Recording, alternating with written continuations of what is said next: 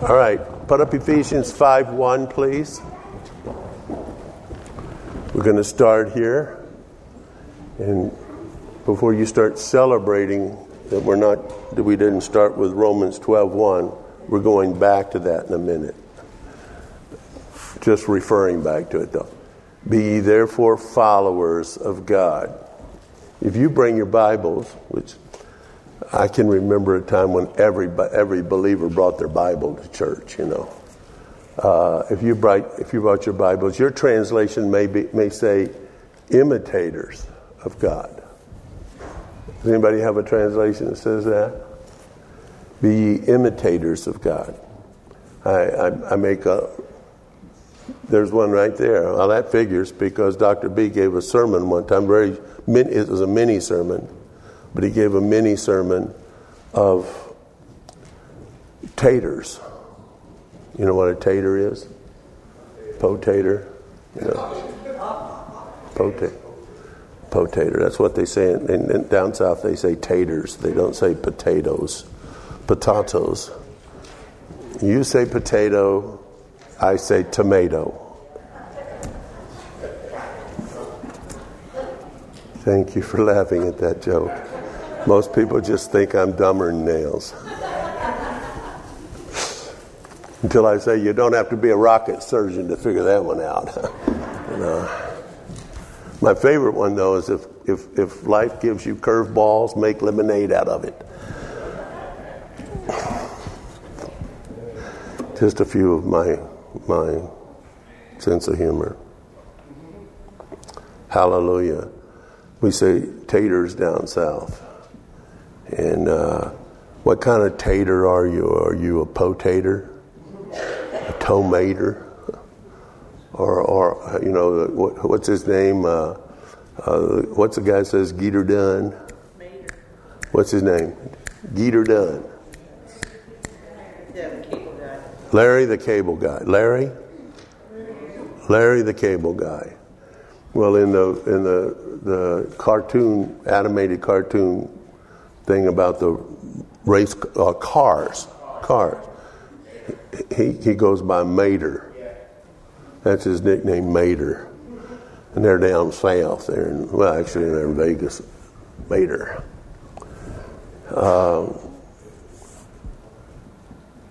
God wants us to be imitators. Dr. B's was, are you an imitator or are you a spectator?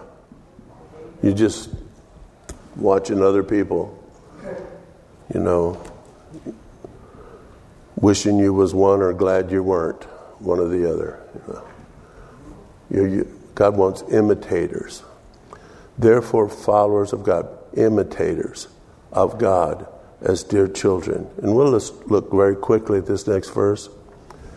And walk in love. Is it up there yet? And walk in love. And walk in love as Christ also hath loved us.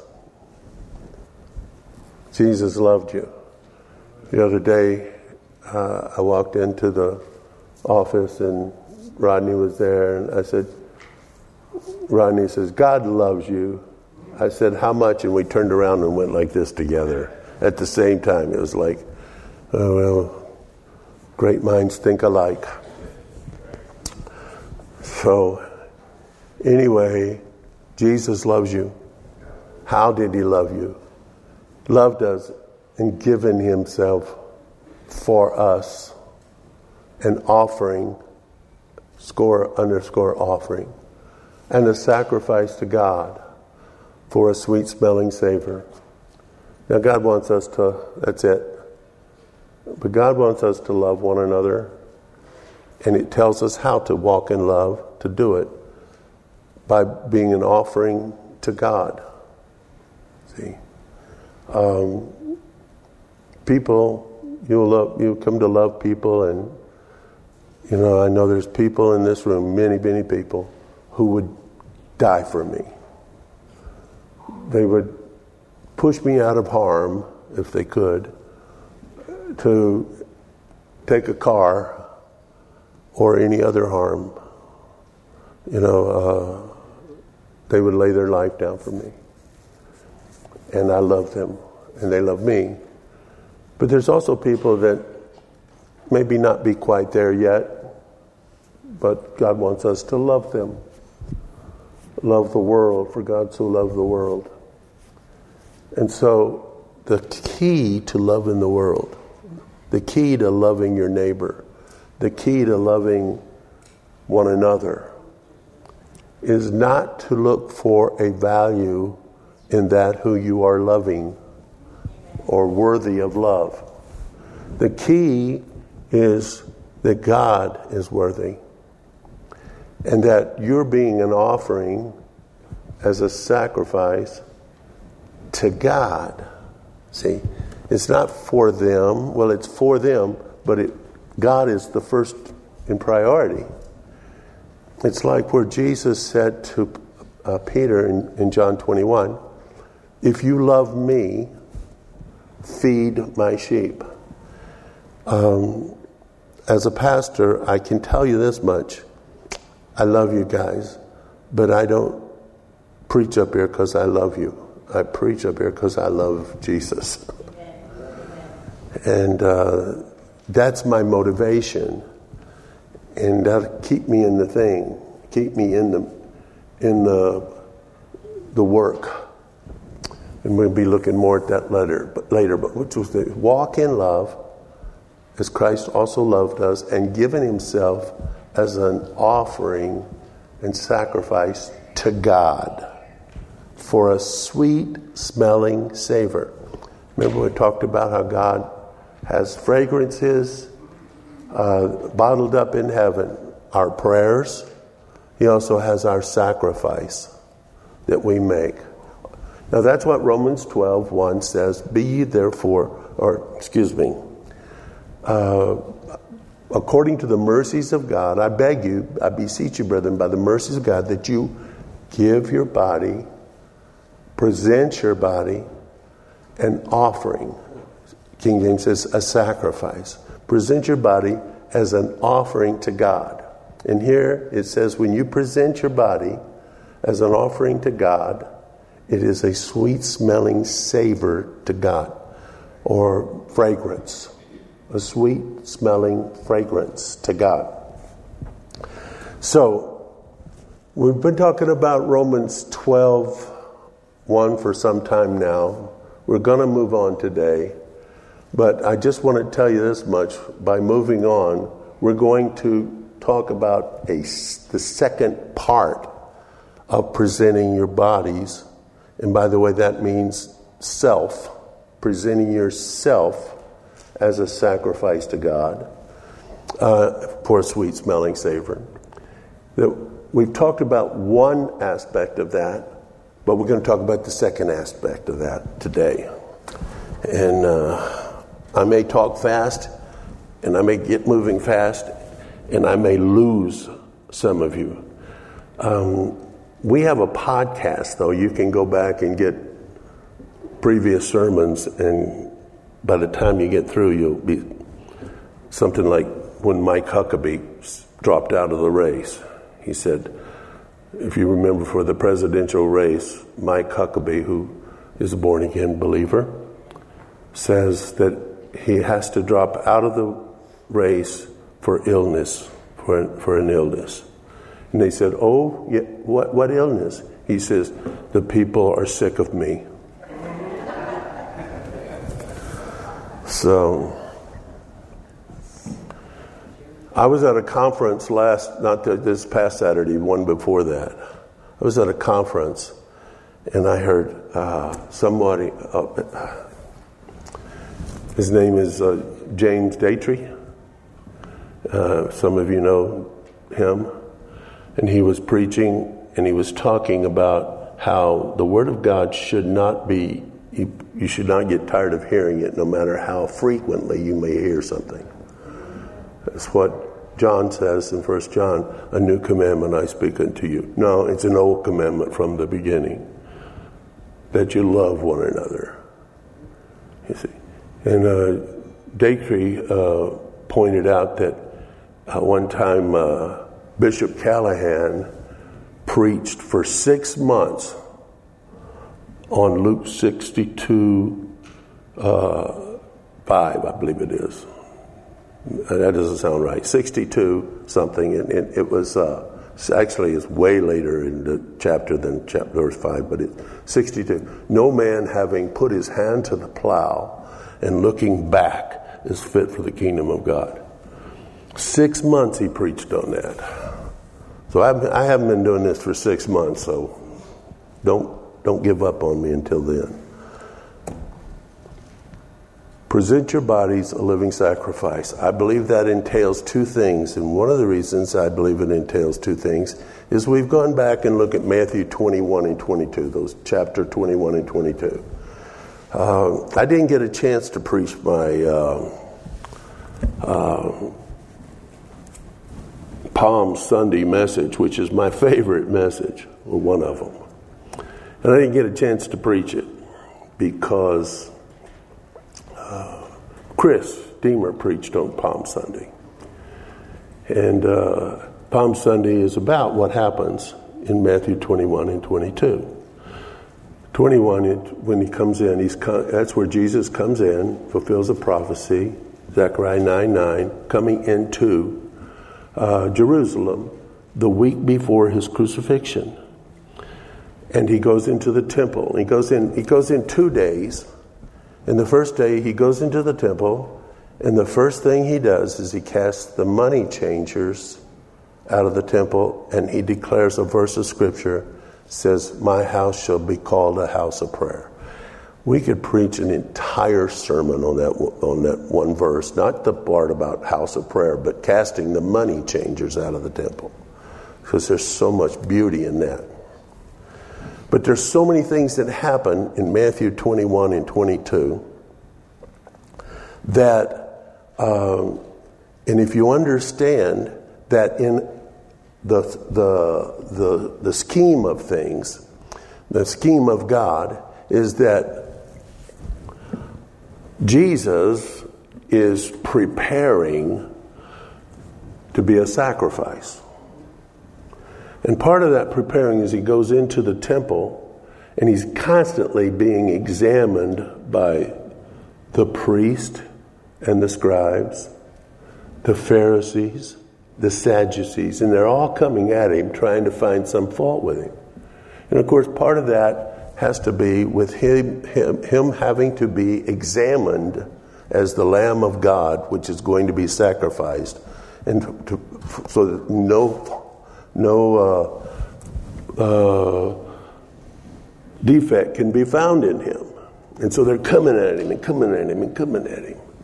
And in the process of that, he gives several parables, and one of the most important parables is the parable of the vineyard, because in the vineyard is a guy buys this land, makes this vineyard, gives it out. And one of the questions they ask Jesus is, by what authority do you say these things? And he gives them this parable. He says, you tell me about John the Baptist. What do you think about John the Baptist? He says, they wouldn't answer. He says, well, I won't answer you either. Then he answers them.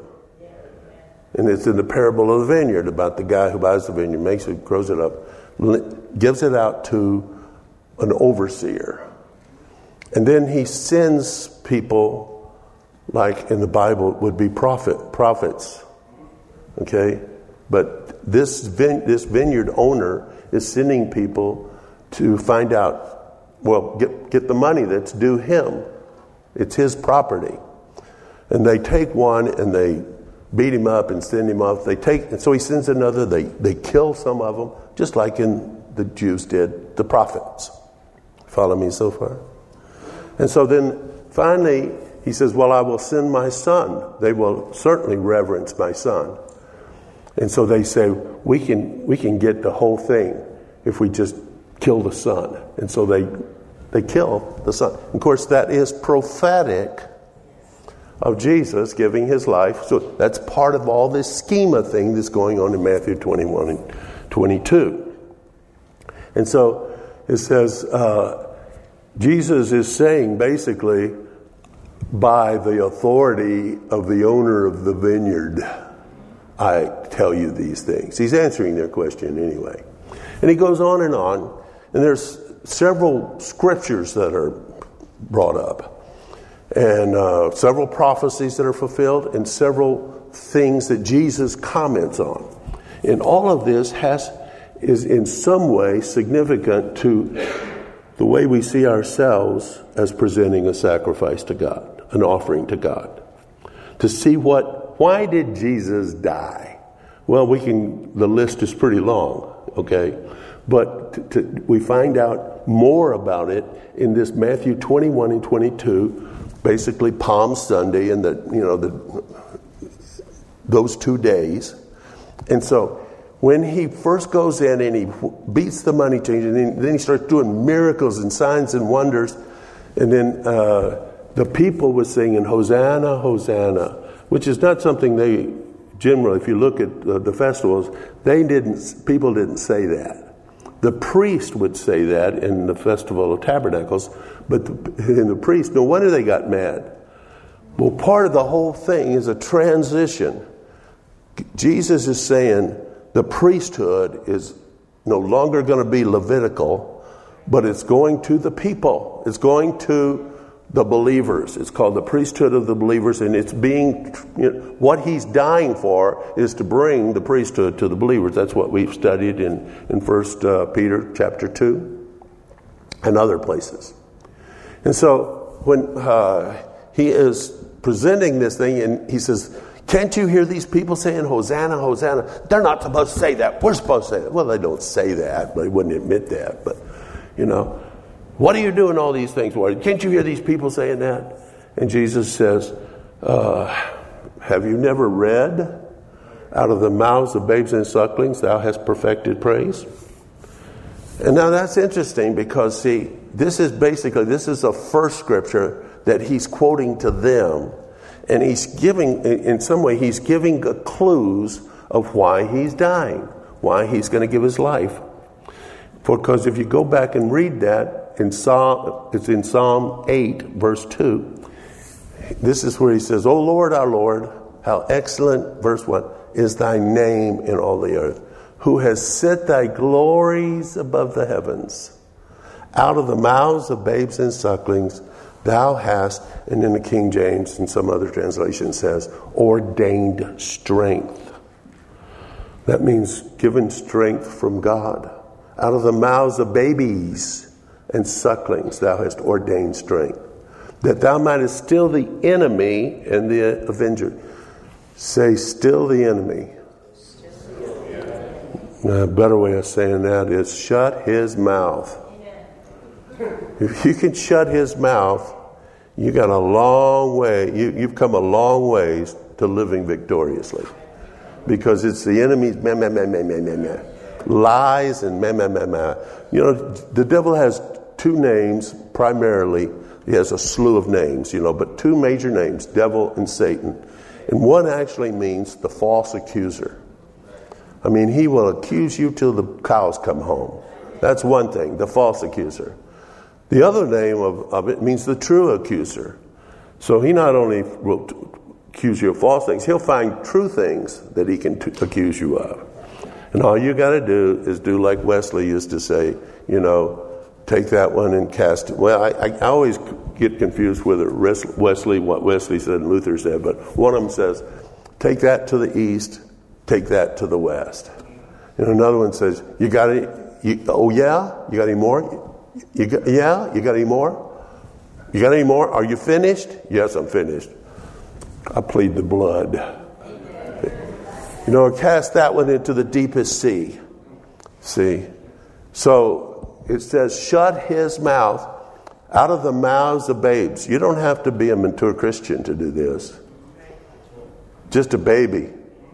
You can praise God and shut the devil's mouth. I had a dream one time where I was using the name of Jesus Christ. Now, I believe in using the name of Jesus Christ. Whosoever shall call on that name on his name shall be saved. What a wonderful name it is. What a beautiful name it is. But you see, I had this dream one time where I was, first of all, I was struggling with some fleshly situations.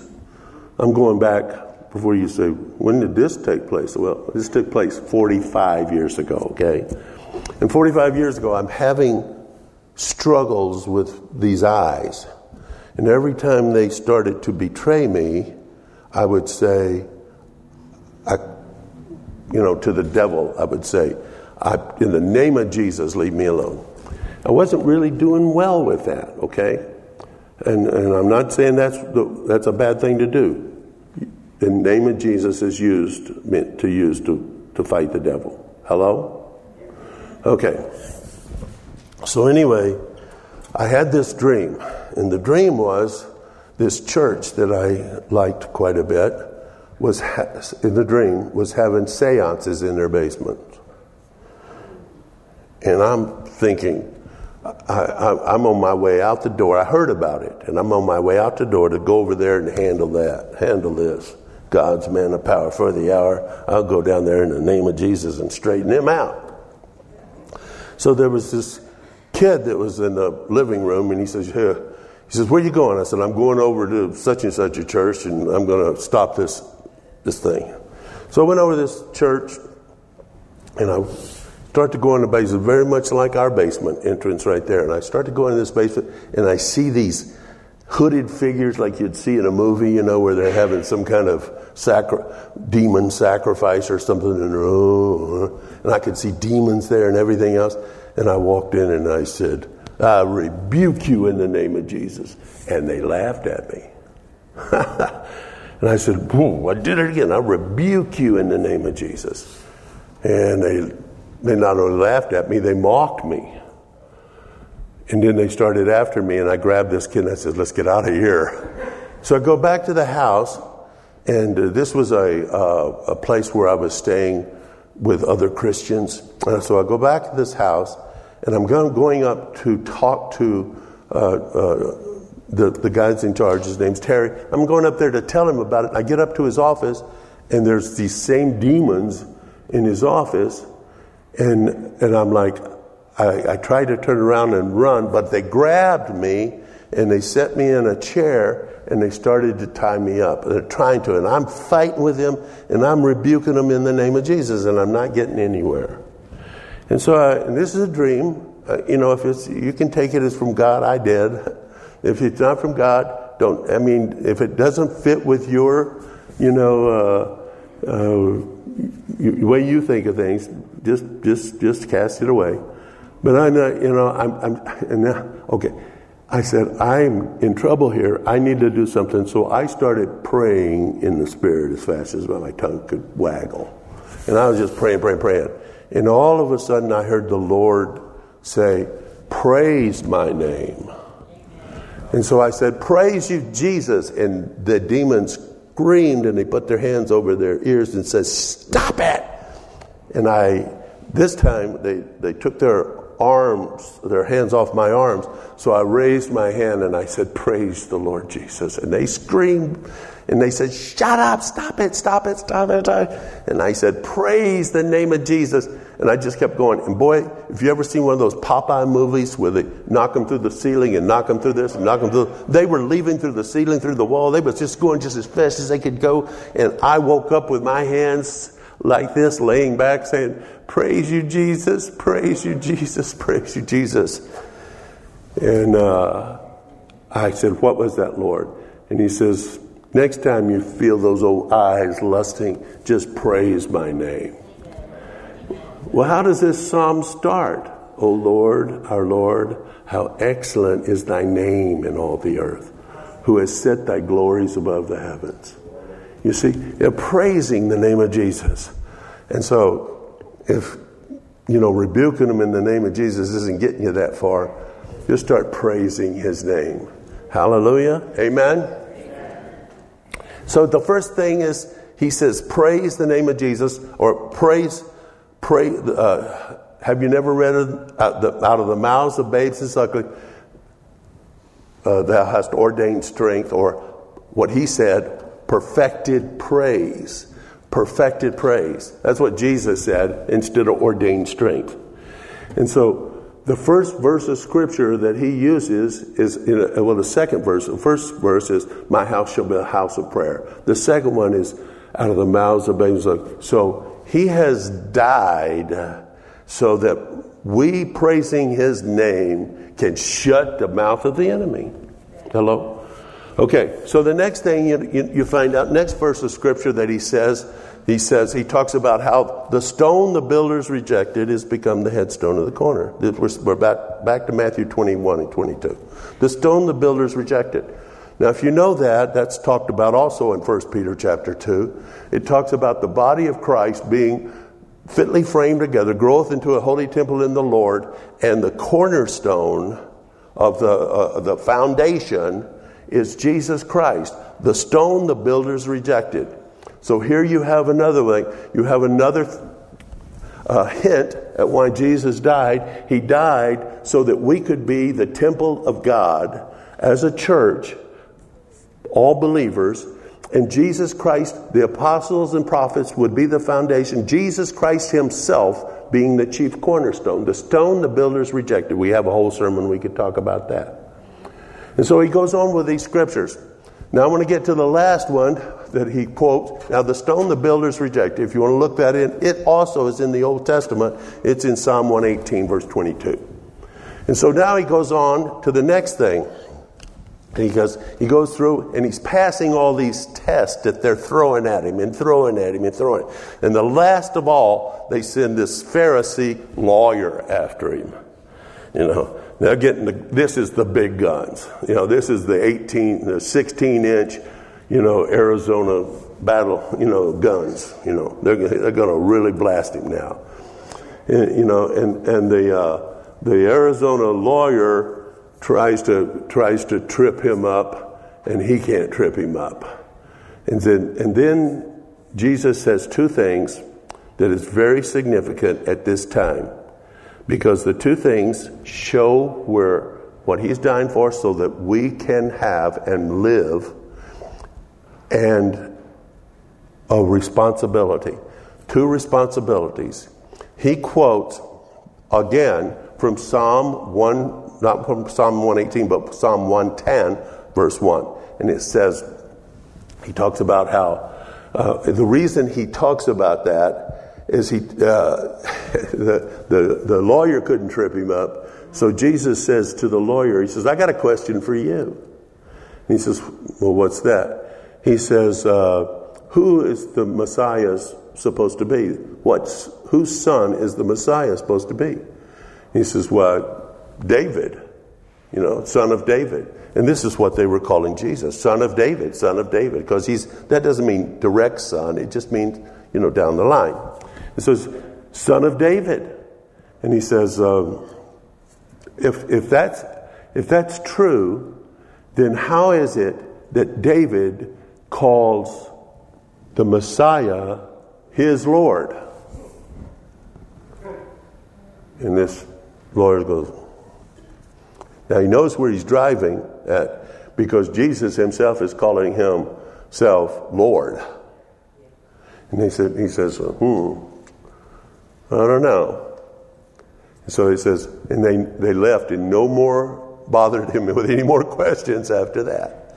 But Jesus follows that up with talking about Psalm 110, verse 1, where it says that that we as a church, or should I say David, a son of David, Jesus Christ, is going to crush Satan's head, which is referred to many times in the New Testament. One of my favorites is Hebrews, the first chapter. And it shows that Jesus came to die. Well, first of all, let me back up a little bit. What does the lawyer say to him? What is the most important commandment? That's what the lawyer says to him. And he says, that thou shalt love the Lord thy God with all thy heart, with all thy mind, and with all thy strength. And that's not the only place Jesus says that. Sometimes he says with all thy mind, body, soul, spirit, and strength. He names them all off.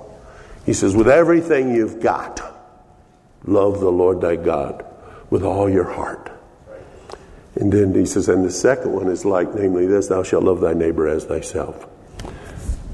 That's the first thing that Jesus came to die for, is so that you and I could actually do that. We could love the Lord our God with all our heart, mind, body, soul, and spirit. And the second is like, that thou shalt love thy neighbor as thyself. Then he talks about Jesus crushing Satan's head. So all of that gives a picture. He was presenting himself as a living sacrifice to be down on the cross as a dying sacrifice, so that we could praise the name of Jesus, so that we could be part of the body of Christ, so that we could love the Lord our God with all our heart, mind, body, soul, and spirit, and love our neighbor as ourselves, and that we could crush Satan's head. And I'll tell you what, you praise the name of Jesus, you love God with all your heart, you love each other with all the same love, and it crushes his head. And that's where we have the authority. That's why so oftentimes when we use the name of Jesus by proclaiming it, we haven't really lived into these other things yet. Now, interesting enough, when Paul says in Romans 12:1, I beseech you, brethren, by the mercies of God. So he's talking to the brethren, by the mercy of God, other translations, because of what God has done for us, that you offer your body as a living offering, that you present your body as a living offering to God. And so there's two things in the way of presenting your body as a living sacrifice. The first one is to love the Lord thy God with all thy heart, with all thy mind, body, soul, and spirit. And so we've been talking about, how do you do this? Well, you may have a number of ways. It talks about doing this in the first place. Jesus said that as when you go and pray to thy Father which is in secret. It's a secret thing. It's a personal relationship. God has a personal relationship with every one of his children at the same time. It's as if you're the only child. It's the one, he loves you. He favors you. He has given you grace, which is favoritism. And we talked about that Greek word charitou, which the Greek word for grace is charis. Charitou comes from that root word charis. And charitou says we are acceptable in Jesus Christ. You and I are acceptable in Jesus Christ. That means we are highly favored. We're not just... So I have, for myself, been on a mission. I don't know if I even like using those words. So words are sometimes hard to describe. But I decided I'm going to give it my best shot. Hit me with your best shot. I'm going to hit it with my best shot. To present myself as a living sacrifice. And my body, soul, and spirit. And that I wanted to love the Lord my God with all my heart, body, soul, and spirit. And there is a way of loving God that you cannot accomplish or achieve by loving one another. Now, loving one another is loving him, because he said that. Matthew 25, inasmuch as you've done it unto the least, you've done it unto me. So there's a side of that. But there's also, if you look at in Ezekiel, there's a side of which God says, only the sons of Zadok can come to my table to minister to me at my table. They can minister to the people, these other people, but only the sons of Zadok can come and minister to me personally. And so there's a ministry. Again, that's not even an adequate word. There is something that God has called us to do, and that is to love him with all our heart, mind, body, soul, and spirit. Now, here's what I've done. You don't have to do it this way, but you got to do it some way. If you don't, you're missing out on some of the most incredible thing there is. And I just want to challenge you, if you don't, I'm going to give you what I believe to be a scriptural way. The scriptural way to love God with all your heart. A scriptural way to present your bodies a living sacrifice or an offering to God. Hello? And that has to do with worshiping and praising God alone. The Father, Son, and Holy Spirit. going into his presence. Now, the first thing, how is it that I can go into his presence? I go into his presence because it says in God's word in Ephesians, the 2nd chapter, that I have been raised together with Christ. And I am seated in Christ in heavenly places. Therefore, legally, positionally, that is my place. So let's just do this. Let's believe that for a second. That we are seated with him. Now, it's a spiritual thing. Our spirits are still on earth. Now, the thing I'm talking about, there's another verse we got to think about to do what I'm going to do. It's the Greek word meliteo. Meliteo. I'm pronouncing it phonetically, English-wise. Meliteo. It's the word for to meditate. We are told to meditate. It's in the New Testament, to meditate on God's word, to meditate. And one of the definitions of meditate is to imagine. God has given us an imagination. And that imagination, God wants us to use. But he wants us to use it in a godly, scriptural way. You need to know what God said. To be an imitator of God, first of all, to be a follower of God, you have to know God. And to know God, you have to know what this says. You have to, well, this is a computer. I got my Bible in here now, you know. But you got to know what the Bible says. You got to know what the Word of God says. You know, if you're going to do what I'm talking about, you really need to know the Word of God. Okay? You need to, how can you imitate somebody you don't know? You cannot imitate somebody you don't know. You can't be a follower of somebody unless you know them. And the first way you know them is to know God's word. You got to know it inside out. Blessed is the man that walketh not in the counsel of the ungodly, nor standeth in the way of sinners, nor sitteth in the seat of the scornful. But his delight is in the law of God, is in the word of God. And in his word we meditate day and night. And now remember, one of those words for meditate, you know, we sing the song, I can only imagine. See, that if you're having vain imaginations about yourself, that's forbidden. That's under the curse. You know, that's sin. But if you're imagining what it is, what the truth of God's word is, then that is not evil. That is one of the definitions of to meditate. All right? So we imagine. So I want you to allow yourself as I tell you what I do. Now, I want to tell you something. It's not easy to do this for me.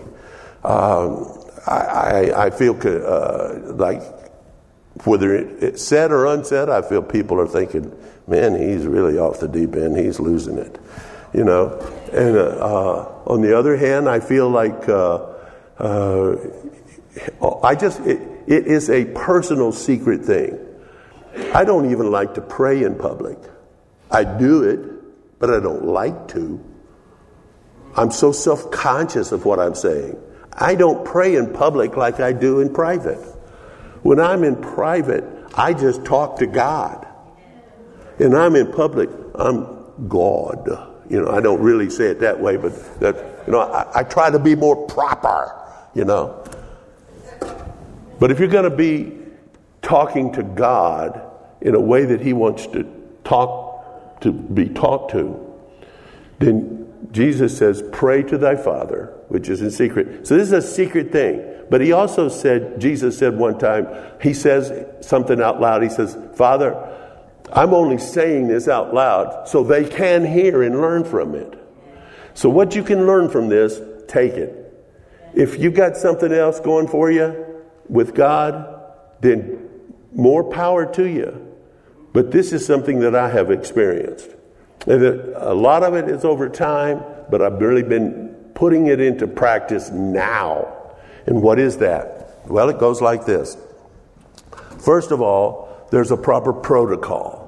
When we present our bodies as a sacrifice, we are doing two things at the same time. One is we are being the priest, because they are the ones that presented the sacrifice. And we are also the sacrifice. We are the offering. So we are offering. So you're offering yourself to God. One of the things that I have come to understand is why on earth, why in the world, the Almighty God, I was just listening to some of the things it says, thy glory is in the heavens. The glory of God is revealed in the heavens. And it's like, there's something like billions of stars in our galaxy. And there's supposed to be billions of galaxies. And he spoke them into existence. In the beginning, God created. You know, how much time that took? I just see it happening, you know. He did that. This is almighty God we're talking about. This is a holy God. When Isaiah was in the presence of God, he couldn't hardly look up. He says, I'm a man of unclean lips. Oh, holy, holy, holy. He is a holy God. You cannot go into the presence of the holy God without proper protocol, without proper preparation. It says in Hebrews the chapter 1, I remember Jeff Staples actually wrote it's quoting a scripture in the Old Testament, but I remember Pastor Jeff Staples, when he used to come here, made a song about the scepter of God. And it says, Jesus Christ has the right scepter. And it says, thou lovest righteousness and holiness, and the scepter of thy kingdom is the right scepter. What is the right scepter? You know, it's interesting. If you ever read the book or seen the movie about Stanley Livingston and Dr. Livingston, I presume, and Stanley and Livingston. Stanley, a reporter, decided to go after this missionary who had been thought to be lost. And so he's hunting for him. He's in Africa, and he's going from tribe to tribe to tribe. And he would have to have these men that would carry things for him, and for when they went place. And they were getting robbed blind all the time. Finally, he comes across this one tribe, and in this one tribe was the largest tribe in all of Africa in that area. Well, in that area of Africa. And so Stanley ends up making a covenant with this king. And so he says, I would like to give you, O king, or chief of the tribe, something to seal this covenant with. What can I give you? And at this point in time, Stanley, the only thing he could live off of was goat milk. He couldn't hold anything else down. But they had a goat nanny that they carried everywhere they went. They carried this goat. And the king says, I want that nanny goat you got there. You know what that's given him? And he says, okay, it's yours. And so the king was impressed. The chief was impressed. And so he says, here. And he holds his staff that has his insignia on top of the staff. It's like a scepter. And you know what happened? Nobody ever stole from Stanley again, because they had that scepter right there, and that scepter represented that chief, and they knew who that chief was, and they knew if they stole from him, Stanley, they're stealing from him, and they're dead. And there was such a beautiful picture of covenant. And so when he finally found Dr. Livingston, he says, Dr. Livingston, I presume. You know the story. And Dr. Livingston was a beautiful brother and sweet man of God. There's a beautiful story in that whole story. God has a scepter. And in the time of kings, they had a scepter. And if you came into the presence without being invited, he could either extend that scepter to you and invite you in or not. If he didn't, you probably are going to be dead. And so God has a scepter, and he says the scepter of thy kingdom is the right scepter, and it has been extended to us. You see, I go into the presence of God because God has invited me into his presence. And he's extended that holy scepter. Thou lovest righteousness and hatest wickedness. Therefore God, even thy God, shall... What? No, you don't remember either. Anyway, that was the song Jeff Staples. Therefore God, even thy God, hath anointed thee with the oil of gladness. That's from Hebrews 1. So, we have to understand, we've been invited into his presence. But that's not enough. We come in by the blood of Jesus. You have to know that only by the blood of Jesus are you clean enough to worship God. You know, for starters, what is kind of amazing, we think of God as worthy to be worshiped. What makes us think that we're worthy enough to worship him? Do you know why I'm worthy? Jesus is the only reason I'm worthy. And so I'm washed by, and it says when I'm being washed over, I got a robe of righteousness. It's, you know what? It says it's white. It's only white because it's light. It's pure light that shines out. I cannot go into the presence of God unless I'm dressed in proper attire. Just look up Esther. Right? Because I'm dressed and because of the blood of Jesus Christ has washed over me, I can go in to the presence of God. The Bible says you can't come in here if you got unforgiveness in your heart. That hinders you. It's not that God says, stop him at the door there. He's got unforgiveness. It's just that you render yourself unfit. You cannot yourself. How can you go into the presence of a holy God thinking that he is pure love when you don't have love in your heart? Hello? When you have unforgiveness in your heart for anybody, for any reasons, if you can't forgive them, it hinders you doing what I'm talking about. You can't love the Lord your God with all your heart, mind, body, soul, and spirit if you have resentment and anger and bitterness in your heart. The Bible, Jesus says, if you bring your gift before the altar and there remember that your brother has aught against thee, go your way, be reconciled to your brother first, then come and offer thy gift. So there's this proper thing. So I go in by the blood of Jesus. If I regard iniquity in my heart, the Lord will not hear me, the Bible says. So how is it that I cannot regard iniquity in my heart? Well, first of all, if something is brought to my attention, I repent of it.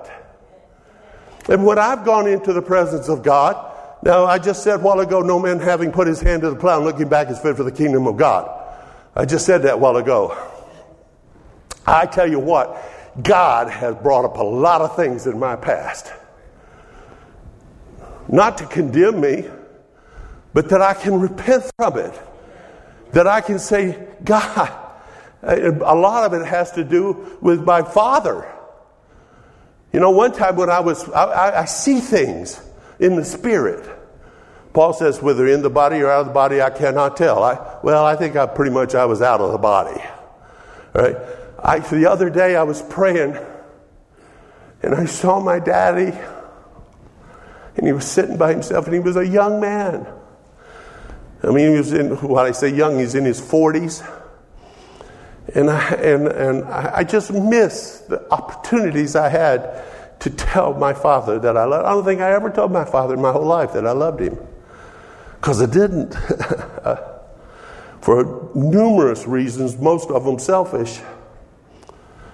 And so, I saw my father and I was trying to get his attention and he wasn't looking at him. He was just rubbing his arm.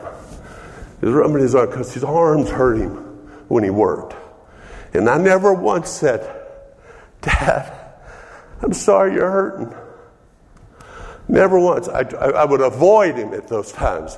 I didn't want to think about, offering him anything, any love at all, or just finding out about him. I don't even know where my father was born.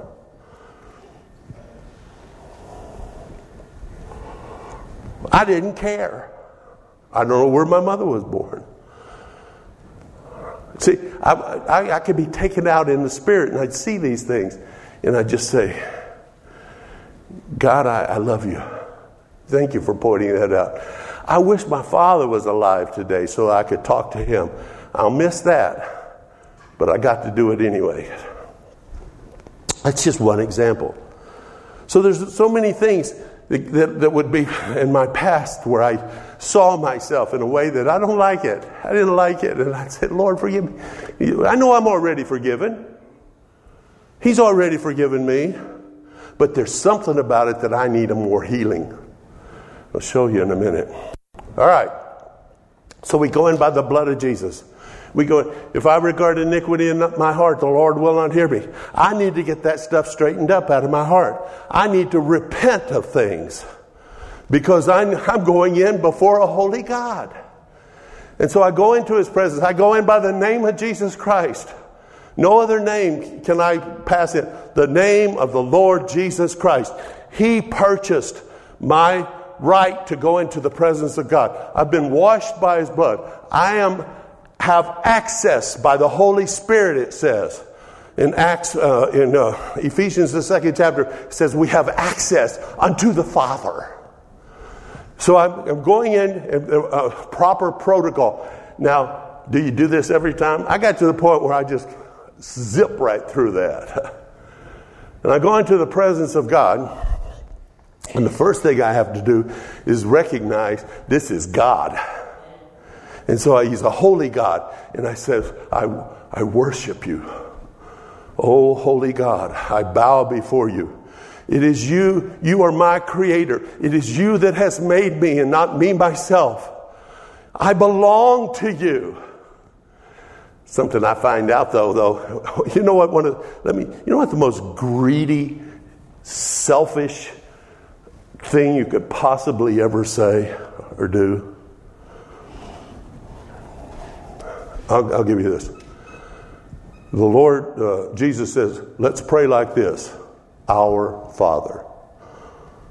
Or if you're by yourself, my Father. You know what I just said when I said my? You know what my means? That's mine. And that ain't yours. Try to get it? Well, let the Lord handle it. Do you understand? My God, my Father, my Lord. Wow, you can't get any more selfish than the creator of the universe belongs to me. He is my Father. And he's your Father just as much as he is my Father. He's our Father. For God, the creator of the universe, to even care that this stupid human being down on earth can say, you are my God. You are my shepherd. You're my daddy. You're my husband, Lord Jesus. I'm your bride. This ain't no homosexual thing. You know what it is? It's very simple. David, when Jonathan died, David said, no man has ever loved a woman as much as I loved him. It wasn't a homosexual thing. It's talking about pure relationship. The closest relationship you can have on the face of the earth is a husband and wife relationship. The two shall become one. And so when we call him God, when we call him Father, you say, my Father, my Savior, my husband. Not that it's some I'm a woman, he's a man thing. It's relational. I'm a baby. I'm his baby. Out of the mouths of babies. God is my mommy. Says, Almighty God, El Shaddai, the middle word for Shad, is mother's breast. That's what God says. He's my mommy. He's my daddy. He's my father. He's my God. All of these are relationships that we can have. Now, I get close to my Heavenly Father. I've sat in his lap. I've rolled his cheeks together. I've kissed him on the mouth. I've had his breath come into my mouth and my breath go into his. I've been in the presence of God and I've talked with him. And one of the things I said for him is like, do you have a favorite color? And you know the Bible says that we are light and colors. I said, and I went on and said other things. Lord, tell me, you have a favorite color? Do you have a favorite song? Do you have a favorite car? I told him I like 57 Thunderbirds myself. Now I got a slew of other ones. Pastor Norm Moran's always after me to take him to a car show. And I said, Pastor, I cannot do that. I lust too much. So I said, you have a favorite car? You have a favorite? And God says to me, where are you going with this, Don? I said, I just want to know you. I want to know you. I want to know you intimately. I want to know, do you have a favorite color? Do you have a favorite song? Do you have? And he said, well, okay, now that you ask, I do, yes. I said, what? No way. Really? He says, yeah. He says, what is it? He says, you're my favorite song. You're my favorite color. You're my favorite car. He says, Don, I don't have side things going on the side here. I don't have something else going on. I'm not like, the Baal, God of Baal. Elijah says, maybe he's hard of hearing. Shout a little louder. Maybe he's on a journey. Maybe he's taking a nap.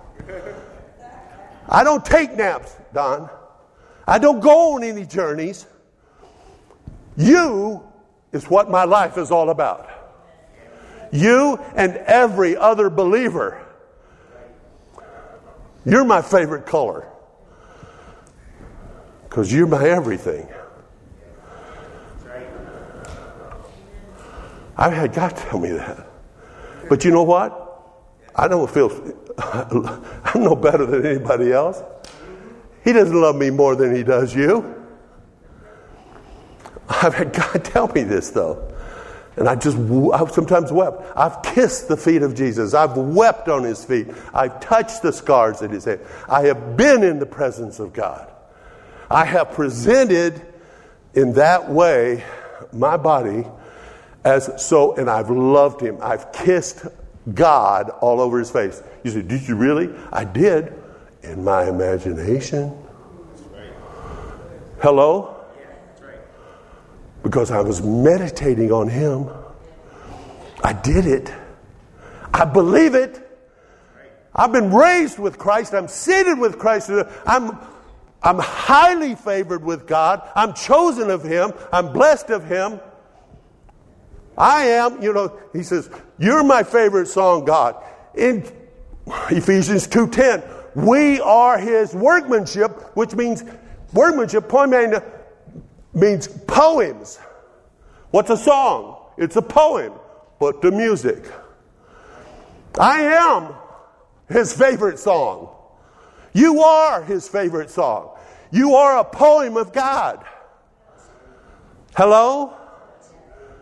God loves you so much, and he made you. First he made the heavens and then the earth. And he put man on the earth so that man could love him with all his heart, mind, body, soul, and spirit. But instead he chose the devil. Hello? And Jesus has purchased for us with his own death and burial and resurrection that he has purchased for us so that we can go into the presence of God and love God with all our heart. I've gotten into the presence of God and it's been so incredible that I didn't want to leave.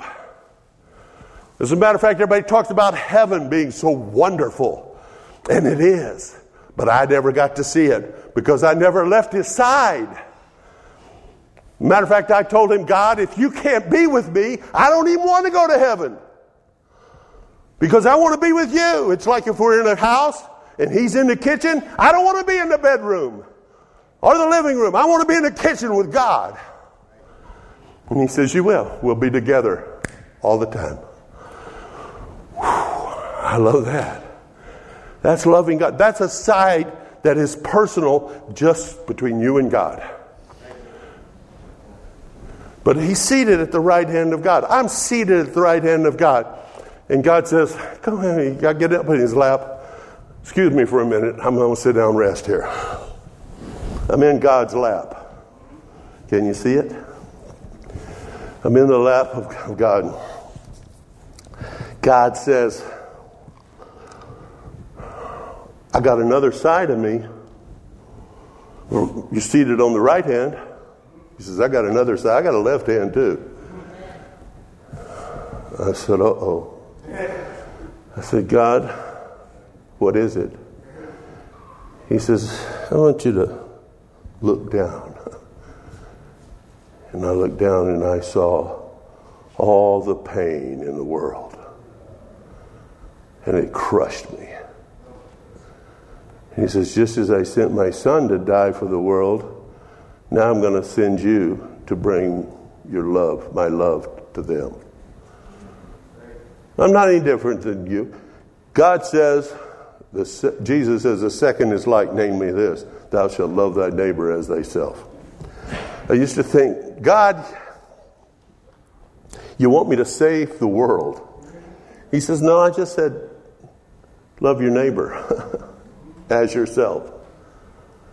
One at a time. Hello.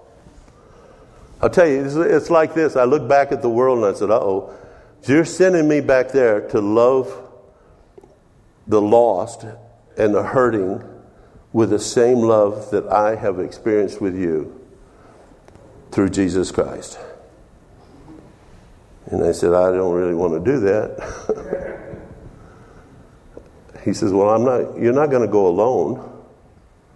I said, so, oh God, what are you going to send? A legion of angels for a legion of angels with me?